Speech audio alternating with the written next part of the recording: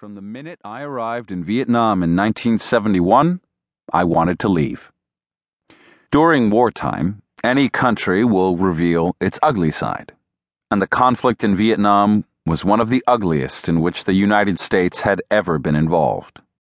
By that point, we and the corrupt and incompetent regime we were propping up were well on the way to losing the war.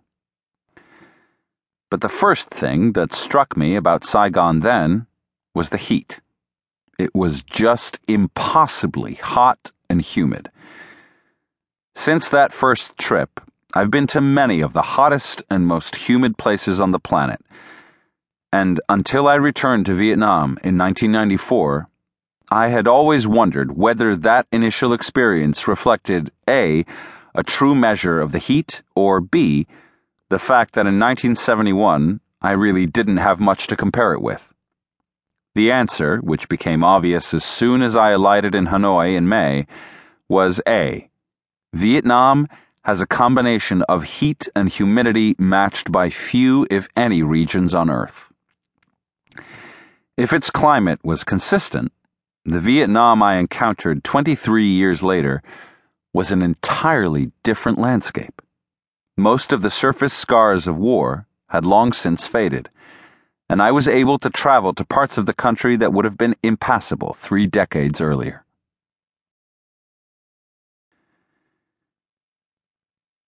I came back to Vietnam on assignment in response to a series of reports that had come out of the country about discoveries of 3 new species of large animals in a lost world, a remote region high up in the Cordillera that divides Vietnam from Laos. The news of these findings was nothing less than astonishing, since only 5 new species of animals larger than 100 pounds had been discovered since the beginning of the 20th century. One of the animals, variously called the Vu Quang ox, the Sudorix, or the Saula, represented an entirely new genus, and only 3 other new genera had been documented in the century. Since my visit in the early 1990s, other new species have been found in the region, and new species have surfaced in Borneo and in the highlands of New Guinea as well. While welcome for science, this boom has an ominous side, as it is in part the product of disquieting forces at work around the world. The world's great wilderness areas have been so reduced that more and more animals are being forced into contact with humans. Similarly, with forests growing ever smaller and becoming more easily perforated by roads, humans, including scientists, are having a much easier time penetrating formerly impenetrable places.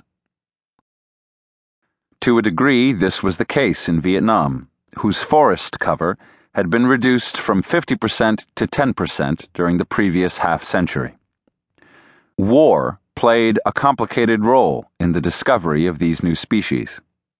One of the ironies of war is that while actual fighting takes a gruesome toll on both humans and wildlife, think about defoliation in Vietnam or guerrillas machine-gunning wildlife in the Congo, to the degree that animals can retreat beyond the reach of the troops, roaming armies do keep poachers away.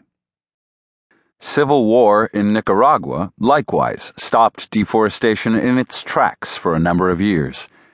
In Suriname, the presence of insurgent Maroons in the forests kept intruders out for decades, and whatever depredations the guerrillas themselves caused were more than compensated for by the recovery of its fauna and flora.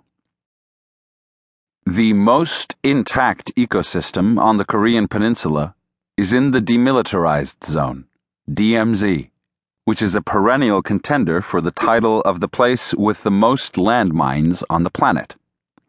During the past 55 years, the DMZ's big animals seem to have figured out ways of sidestepping the explosives. The mention of such findings is intended not as an endorsement of war as a conservation strategy, but rather as an observation that nature takes her opportunities anywhere she can find them. On the one hand, it could be argued that, but for the war, the new species in Vietnam might have been discovered years earlier, as the country's cadre of well-trained zoologists systematically explored its forests. In fact, biologists sometimes accompanied soldiers along the Ho Chi Minh Trail, and some of the boxes of bones lying around in the Institute for Ecology